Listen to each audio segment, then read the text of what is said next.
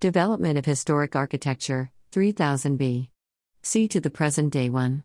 The development of historic architecture is a record of continuation of evolution, beginning with the Egyptian architecture, circa 3000 BC to 100 AD, which is characterized by massive walls and strong closely spaced columns carrying beams to support the flat roof.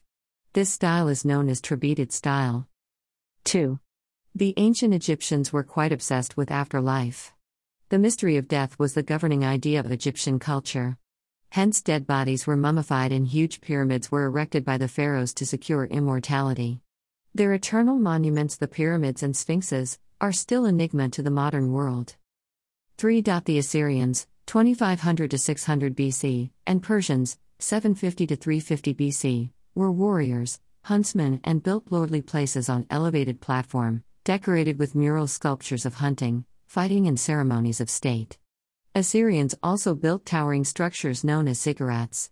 The Babylonians, 626-52 to 39 BC, constructed brick corbelled arches, barrel vaults, and sometimes domes, and no columns were used due to the absence of stone. The world-famous Hanging Gardens and Tower of Babel are outstanding works of Babylonians.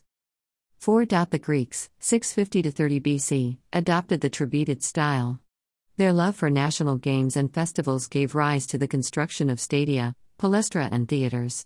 The Dorians of Western and Ionians of the Eastern Greece developed the two versions of columns and entablature and known as Doric and Ionic, and from latter evolved a third known as Corinthian.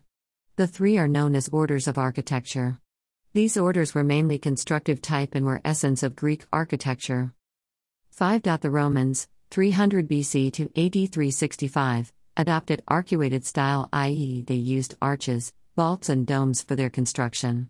Romans added composite and Tuscan orders to the three orders of Greeks, thus making 5 orders of architecture. Orders were frequently employed by Romans as decorative feature, although they also used them constructively in temple colonnades. The huge and massive works of Rome speak of their imperial power.